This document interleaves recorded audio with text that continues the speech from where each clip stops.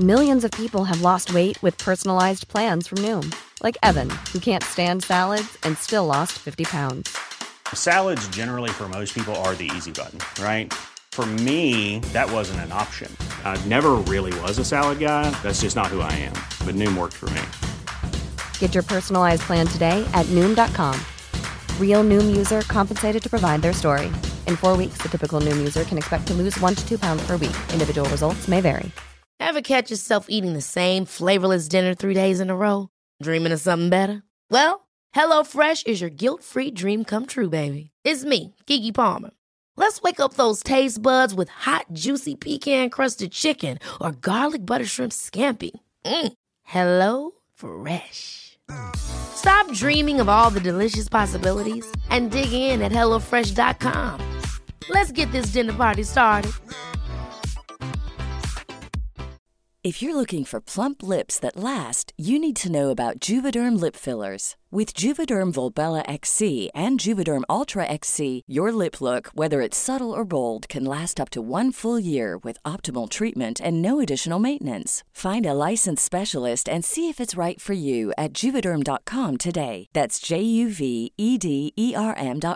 Add fullness to lips in adults over 21 with Juvederm Volbella XC or Juvederm Ultra XC. Do not use if you have severe allergies or a history of severe allergic reactions, or if you're allergic to lidocaine or the proteins used in Juvederm. Tell your doctor if you have a history of scarring or taking medicines that decrease the body's immune response or that can prolong bleeding. Common side effects include injection site redness, swelling, pain, tenderness, firmness, lumps, bumps, bruising, discoloration, or itching. As with all fillers, there's a rare risk of unintentional injection into a blood vessel, which can cause vision abnormalities, blindness, stroke, temporary scabs, or scarring. For full, important safety information, visit Juvederm.com.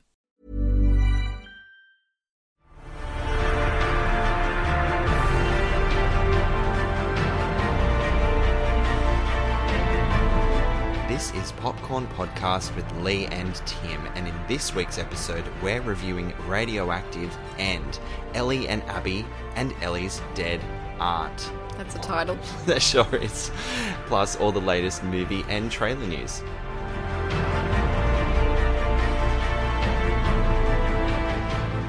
I'm Timmy Fland, movie buff. And I'm Lee Livingstone, entertainment journalist. And we love to talk all things movies, and today's episode, 2 movies in fact.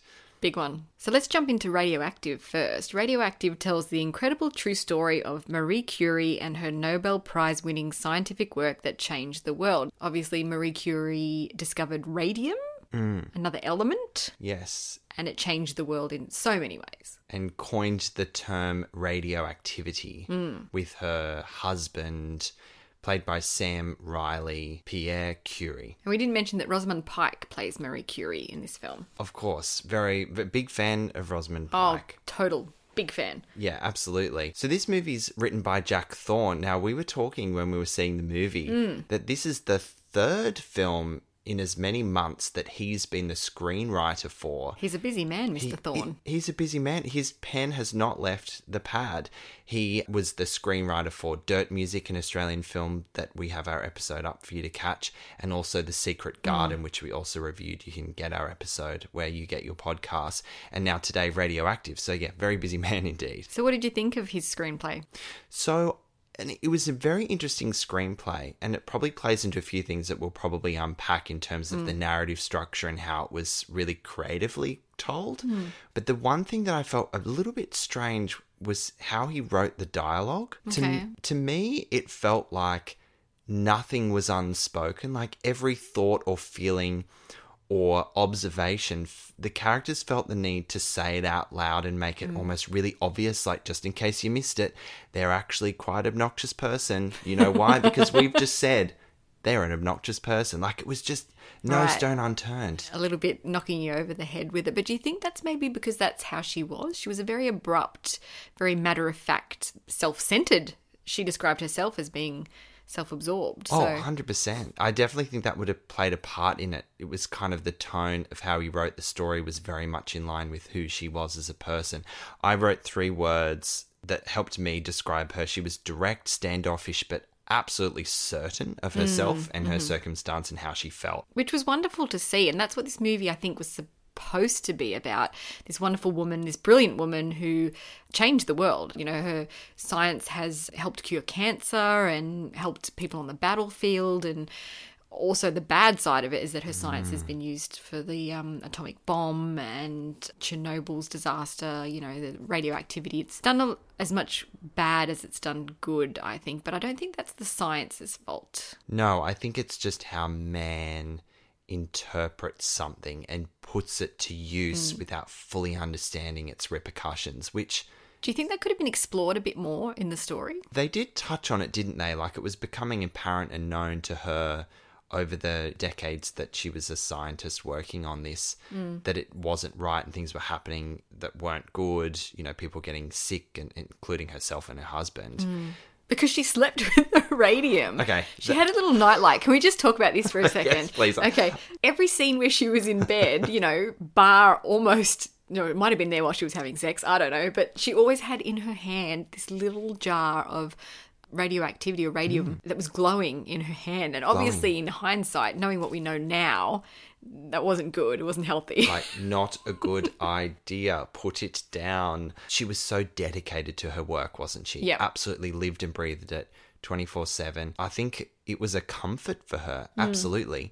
And when her husband died, I think it served as even more of a comfort because it was him in this vial, because they worked together and had these scientific breakthroughs as a couple and as colleagues. Let's talk about their relationship for a second, because this was the bugbear I had with this film. You've got this great film that's meant to be focusing on this brilliant woman and her achievements and her accomplishments and, you know, how fantastic she is and what she's done to change the world.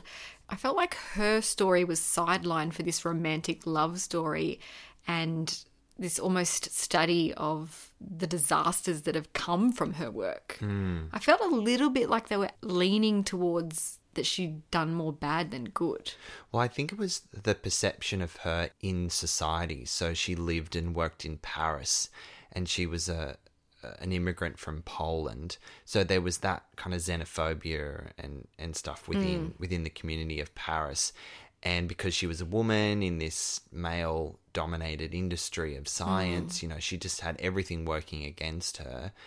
And I think that maybe you felt her story was sidelined, but like her life was sidelined as well. Exactly. That's exactly what I'm getting at. Yeah, her life was sidelined. And I wanted to know more about her and her thoughts and her processes and her dedication to her science. You mentioned before about how the focus on the story and the narrative was about a lot of bad rather than good. I found it really interesting how they decided to tell that visually. So and it happened more often and more rapidly as the film progressed. Yep. But you kind of jumped forward decades at a time and saw moments in history that focused on how radioactivity has bettered or destroyed humanity in some way. Like Hiroshima and Chernobyl. And cancer radiation to find cures and reduce tumour sizes and things. How do you think that technique gelled? I found it was a little jarring for me. They didn't quite make the transitions work well enough, with the exception of the Chernobyl one. I felt like that transition was quite beautifully done. But the rest of them just didn't seem to connect. It was like random scenes thrown in at random points. What did you think? I think where the sound design and the product design and the lighting connected best, those transitions felt less jarring. But you're right that some didn't quite work. I think it was the one where they cut to Nevada that didn't quite feel right to me. So I totally feel you there. But I just want to call out how extraordinary the production design was on this film. The challenges and just the sheer scale and scope and feat of that. They were literally having to design decades so dissimilar to each other in this one movie. So it was this incredible palette of design challenges. Did you find that distracting though, or impressive? Okay. Yeah, it was one of the least interesting features for me. I mean, I liked the concept and what they were trying to do, but I just felt like there was no time to really settle into any scenes. It jumped around far too much for me, I think. Okay, no, that's such a valid point. They were interesting. You know, when they jump into Chernobyl, it's like, oh my God, can we just stay here for a little bit longer? Because I'm kind of obsessed with that. I don't know if you've watched the HBO series, but I'm like, can we just stay in Chernobyl for the rest of the movie? But that obviously wasn't the purpose. So I can see why it did feel a little bit distracting or a bit of a tease into something that could have potentially been a little bit more interesting. I felt that way about her story, though. It was more that they were teasing her story. You know, they touched on these little scenes and then they cut abruptly, you know. Suddenly she's giving birth. Suddenly she's doing this. And I understand that they had a lot to pack in. It's a whole lifetime's worth of achievements that they have to pack into this movie. But I think they could have settled in some places earlier on a bit better and fleshed out those scenes a bit better and cut the end act that went on for far too long. Yeah, there was like this weird third act that just, did not need to be there. I agree. It lost its pacing and momentum. And I think that Rosamund Pike was extraordinary, and there was some... Oh, she's always amazing, isn't she? There were some absolutely incredible moments. And I felt, to your point about how it cut and you couldn't settle into anything, I felt like her performance never really settled. You never really got too close to her because they kept cutting away and doing these weird and wonderful, random, creative things that didn't quite land, I think. It would have been lovely to see more of Rosamund doing what she does best and the really dramatic performances that she was giving and the nuances in her face. And Lots of nuances. Would have really loved to have seen more of that, definitely. Okay, bugbear for me, though, two things to end on for myself. Aging makeup is hit and miss all the time. Why was she aging but the men weren't? Can I just say that? Thank you, Lee. You took the words right out of my mouth. The men got a little bit of grey on their beard, but like decades later. Yeah. I mean, why? Oh my God, why? It looked really quite cheap. And I get what they were trying to do with the lighting. There was like this overexposure, this glow, because it was obviously leaning into the fact that radioactivity glows. Like I understood the creative decision, but it felt a little bit daytime television sometimes, which I think really affected the impact of the beautiful cinematography that otherwise existed. Do you know what I wrote down? I wrote down CSI. Sometimes it felt like a CSI episode. Oh my God, CSI Miami. We're just waiting for... CSI Paris. CSI Paris. Oh my God, that's such a good way of putting it. Okay, so what would you rate Radioactive? So I thought Rosamund delivered a really beautiful performance. We clearly agree that we wanted more of that. I appreciated what they were trying to do visually, creatively with the narrative structure and all the challenges with production design. I just felt like it didn't land quite well. And the dialogue for me was very strange. But I found the movie interesting nonetheless because I was learning this history that I was unaware of previously. Having said all that, I think I'm going to settle on a 2.5 popcorn kernels. I think I'm going to have to agree with you. It was a bit of a messy film jumping all over the place, but there were some really nice elements in there, like the cinematography that we said, and Rosamund Pike's performance. And the story itself is great. I mean, it's really impressive and she's a brilliant woman. So I'm going to give it 2.5 too. Well, there we go. Both on the same page for Radioactive, which is in cinemas now. So the second film we saw and are about to review is Ellie and Abby and Ellie's Dead Aunt. Probably my favourite film title of the year. Very interesting. And it kind of sets you up, right, for the type of movie that this is. Bit left of centre, quite oddball. So it's a story of 17-year-old Ellie who's struggling to find the courage to ask her classmate Abby to the formal when she comes out to her mother as gay. Her aunt Tara, a lesbian who died in the 80s, shows up as a fairy godmother to dish out love advice whether Ellie wants it or not. So it's pretty interesting premise, right? Straight out of the bat. I love the concept. It's an original take on a topic that's really sorely underrepresented on screen. Yeah, what? Same-sex relationships? Yeah, well, teenage girls. 100%. Oh, yes, of course, as well. It's written and directed by Monica Zanetti, who wrote the story as a play to begin with, and it garnered so much critical acclaim that it was turned into a movie, and I'm so glad it was. It stars Sophie Hackshaw as Ellie, Zoe Terakis as Abby, who you may recognise from Wentworth, the Foxtel series, Marta Dusseldorp as Ellie's mother, and you may recognise her from two iconic Australian series, A Place to Call Home and Janet King. And we also had Rachel House as the mother's best friend Patty, and Julia Billington as the dead aunt. Now, this is an interesting coming-of-age story, isn't it, about being gay? Obviously, it's not something I can personally relate to, but I think it was so lovely to see this kind of story on screen, and just navigating the awkwardness of a first crush is just beautiful to watch. Oh, it was awkward. That's kind of like the main headline of this movie, Yeah. but it was kind of a beautiful awkward, navigating those feelings that, you know, we all have, whether straight, gay or otherwise. You know, there's a lot to deal with here. And, you know, me personally as a gay man, watching this movie even now as a 32-year-old, this movie would have impacted my life as a teenager if I saw this, or even as a young 20-something year old. I got quite emotional and had this moment when hearing the words in a film, "Mum, I'm gay," and just hearing it just said so beautifully and raw and open. And I thought, yeah, they just went for it. And I've just had a lot of admiration for the character of Ellie for that reason and many others. That's so beautiful to hear. And it was interesting to see the different generational attitudes and how far we've come. I mean, there's still a long way to go. 100%. But, you know, through the character of her dead aunt, which we'll get into a little bit because it's an interesting narrative choice, isn't it? Through the character of the dead aunt who died in the 80s and was having to fight through violence and hatred and bigotry just to exist. Whereas her teenage niece is just like, well, I'm gay and there's 4 other gay people in my year, so it's not a big deal. It's not a big deal. How good is that? It's incredible. Yeah. And I think it's important that what this movie did was showcase the different experiences, what it was like for her aunt back in the 80s and the political undertones and what she was fighting for, rights as a gay person.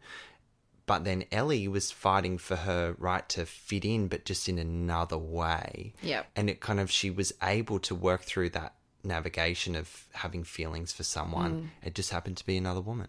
Yeah, her sexuality was almost secondary. 100%. Which is great, which is the way it should be. Yeah. Shouldn't be a thing. No, you exactly. know. It's interesting to note that authentic casting was really important to the creators of this film, and the cast is actually comprised of 60% queer identifying people. I think that's such an important component that made this film as successful as it was, and it's the right thing to do. Like, I don't know what else to say. I think it's just the right thing to do, that the right representation was part of the creation of this film. Let's talk about Sophie Hawkshaw, the lead. She was just so natural and endearing to watch, I found. I really enjoyed her performance. Yeah, I loved her awkwardness, her directiveness. She was just a wonderful protagonist to follow, I think. And I was particularly taken by Zoe. They delivered an incredible performance as Abby. I loved their mannerisms. I think that they really spent a lot of time to try and find her centre. They were really quite comfortable with who they were in the film, right? Yeah, absolutely. It was incredible performances. There are a lot of great supporting characters in this. I want to point out Rachel House, who's a Kiwi actor we've seen in a lot of things, like Thor, recently Baby Dunn. She does so much with so little, doesn't she? 100%. And can I just call out one line which I just laughed out loud? Oh, I love these great little one-liners, and she definitely was the one to deliver them. She said, "Grandchildren is parenting again, but with a sore back." And I thought it was one of my favourite lines from the film, and yeah, she's brilliant. So let's get to the addition of the dead aunt as a narrative driver. It's an interesting creative choice. Very much so. And it's introduced quite abruptly. Yes, I have to say that jarred with me a little bit. I felt like I was watching a cheesy commercial when she was first introduced. Do you think it was her performance in general? Yes, that was my initial instinct. Julia is a really established actress, and she gave a really nuanced and beautiful performance later on in the film when there was a bit more meat to it. But I think in the beginning it just felt too silly and too raised eyebrows and overacting, and I couldn't gel with it. And I felt exactly the same. I think she was directed to be just too much. It was too much, if that makes some sense. There was just a lot of animation there, and it was kind of, it made it harder for you to connect with her, I think, especially quite strangely because you connected with her a lot towards the end once you knew her story, like you mentioned. But I also felt like the trope of her not understanding anything that 2020 looked and sounded like, because, you know, she last existed in the 80s and there were all these things about technology and life and things, you know, what's that? Never heard of that before. And I think it just happened one too many times. It was kind of, okay, you just need to settle into what 2020 is and we get the joke. You're a chick from the 80s. And have you been around this whole time, or did you just manifest into existence? Like, that wasn't really explained properly. You know, was she a ghost that was acting as a fairy godmother, or was she suddenly manifested into existence as a fairy godmother just using the image of the dead aunt? Yeah. Do you understand what I'm saying? Yes. So I guess they didn't quite spend enough time in making that clear because there's obviously some confusion about that. It's such an interesting tool to tell the story, and I really liked it, the originality of it. But I did feel she was underutilized as well. She kind of dropped off towards the back half, and I thought she came in guns a-blazing, and then they kind of almost forgot about her.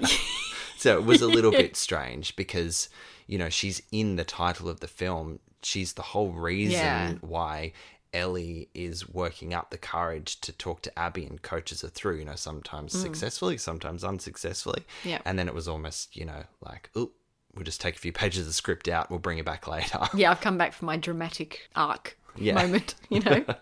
So it's great to watch and review Australian films, especially one as independent and a little sleeper hit like this one. Yeah. Is there anything else you want to talk about it, or are you ready to offer up some popcorn kernels? I'm going to offer up my kernels. I really love the way this movie blended history and humour into a really refreshingly unique story.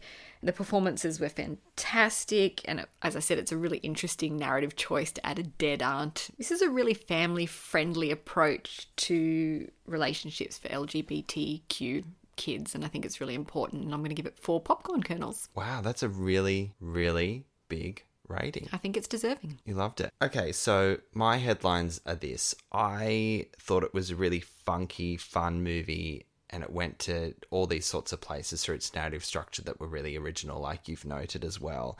And I felt like it will serve such an important purpose and be a positive impact for kids to see and hear this sort of story in cinemas and part of their life, to lean into and learn and to understand and learn about themselves as a result. What was really impactful about it for me was that it wasn't dramatic. It was fun, and it was telling this story of 2 girls who liked each other and they wanted to kind of get to know what that experience was going to be like. Normalizing it. Completely normalizing. Thank you for giving me the words. So with that in mind, I'm going to give this film a 3 popcorn kernels, just simply because I think it is a movie that a lot of young kids should watch, however they identify themselves. So that's Ellie and Abby and Ellie's dead aunt, and that's currently showing on the festival circuit around various festivals around Australia throughout November, and it'll be in cinemas for a limited run from November 19. Go and check it out, guys. So now we need your help. Popcorn Podcast with Lee and Tim is up for the listener's choice at the Australian Podcast Awards this year. Guys, we have so appreciated your support of our podcast since we launched in, April 2019. I know. Crazy. So we would really love your continued support as you vote for us in this competition. So head to australianpodcastawards.com/vote, search for Popcorn Podcast. There is actually another one on there, so you'll have to scroll down till you see the yellow logo. Select us and input your email and vote. Thanks, guys. We really, really appreciate it. Right, on to news. Yes, so Rams went straight to the top of the Australian box office in its opening weekend, which is so fantastic to hear and see. The movie stars Sam Neill and Michael Caton as estranged sheep farming brothers dealing with a pandemic in their community. Yep, we reviewed this film recently, so make sure you check it out on the Popcorn Podcast website. And Sam Neill has actually been nominated for Best Lead Actor at the upcoming Actor Awards, which is so deserved. We talked about his performance at length in the episode, didn't we? Incredible performance. The ceremony will take place across 2 events on November 27 and November 30, so we'll be watching that. Now, the film we all asked for. Nobody asked for it. What are you talking about? No. The Meg 2 has found a director in Ben Wheatley. This movie is a sequel to the 2018 film starring Jason Statham about a group of scientists that uncover a prehistoric megalodon lurking in the Mariana Trench. Not much is known about the direction the story will take, but it's working under the title Meg 2 The Trench. So original. Very creative. And there's talk that it is going to be set 4 years after the original. I wonder what's happened in those 4 years. Baby megalodon. Wheatley is also tipped to be working on Tomb Raider 2, so he's a busy man. This week we got the trailer for Songbird, which is a film co-written and directed by Adam Mason and produced by Michael Bay. It's the first feature film to be made during LA's lockdown, set in 2022, where COVID-23 has ravaged the world. It's a post-apocalyptic movie built from our current reality, and there is nothing more terrifying than something that could actually happen. Okay, so the thing that stands out here more than anything is the fact that Michael Bay is attached to this. So what does that mean for this film, do you think? Oh, it's a very Michael Bay film. Okay. It's like Bad Boys. Transformers are going to jump up. Oh my Save God. us all. Give us the vaccine. Michael Bay, he's coming to save the day. Yeah, I mean, this film, it looks pretty scary. Like, it made me a bit anxious watching the trailer. Oh gosh. Songbird doesn't have a release date yet, but it'll be coming to cinemas soon. Do you think it's too soon for a movie like this? Oh yeah, 100%. Really? Yeah, I think so. But, Touching a nerve? touching a nerve. Like, it's not like it's over. Like, it's still happening. And in areas of Europe and certainly the US, it's like back up and winning the fight at the moment. You know, Yeah. we're very lucky in Australia right now. Our friends in Melbourne, thanks if you're a listener from great state of Victoria. Oh, we've been thinking of you. Yeah, 100%. And, you know, their lives are slowly finding some sort of normal, but, you know, they've been through the ringer. Yeah, it's far from over. So this film is, like, hitting pretty close to home already because it's not something in the rearview mirror at all. Yeah, we need more movies like Bill and Ted and, you know, hopeful, fun movies, not depressing movies. Exactly like Free Guy, what we just found out tonight. yes. That being pushed back indefinitely. Like, we need Ryan Reynolds Yeah, to I save the know. day. You know, we just need that infectious fun. Oh, Tim, if they push Wonder Woman, I'm going to riot, man. I'm going to riot. I think we might have a leave of absence on Popcorn Podcast. If that happens, Lee might need some time. Oh, jeez. All right, Lee. Well, that's another episode of Popcorn Podcast. Very jam-packed. We reviewed 2 films. We reviewed Radioactive, which is in cinemas now, and Ellie and Abby and Ellie's Dead Aunt. Check them both out. Thanks for listening. Catch you next time. Come and join us in the conversation on Facebook. Like our page at Popcorn Podcast AU and follow us on Instagram at Popcorn Podcast. We'd love to hear what you think about these movies.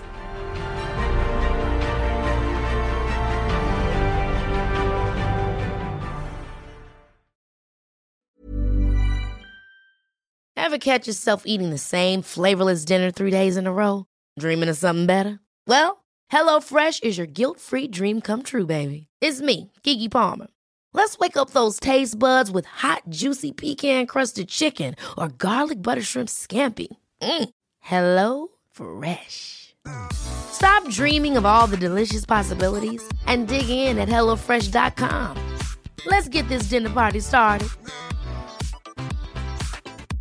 Want to get a chiseled look in the jawline? Sculpt and shape your jawline with added volume from Juvederm Volux XC. Juvederm Volux XC is an injectable gel specifically designed to be robust enough to improve moderate to severe loss of jawline definition. And it is the first and only hyaluronic acid filler approved for the jawline. Add volume to your jawline for a chiseled look with Juvederm Volux XC. For important safety information and to find a licensed specialist, visit Juvederm.com Juvederm.com. That's JUVEDERM.com. Not for people with severe allergic reactions, allergies to lidocaine, or the proteins used in Juvederm. Common side effects include injection site redness, swelling, pain, tenderness, firmness, lumps, bumps, bruising, discoloration, or itching. There's a risk of unintentional injection into a blood vessel, which can cause vision abnormalities, blindness, stroke, temporary scabs, or scarring. Talk to a licensed specialist to find out if it's right for you. Visit Juvederm.com. That's JUVEDERM.com. Planning for your next trip? Elevate your travel style with Quince. Quince has all the jet-setting essentials you'll want for your next getaway, like European linen, premium luggage options, buttery soft Italian leather bags, and so much more. And is all priced at 50 to 80% less than similar brands. Plus, Quince only works with factories that use safe and ethical manufacturing practices. Pack your bags with high-quality essentials you'll be wearing for vacations to come with Quince. Go to quince.com/pack for free shipping and 365-day returns.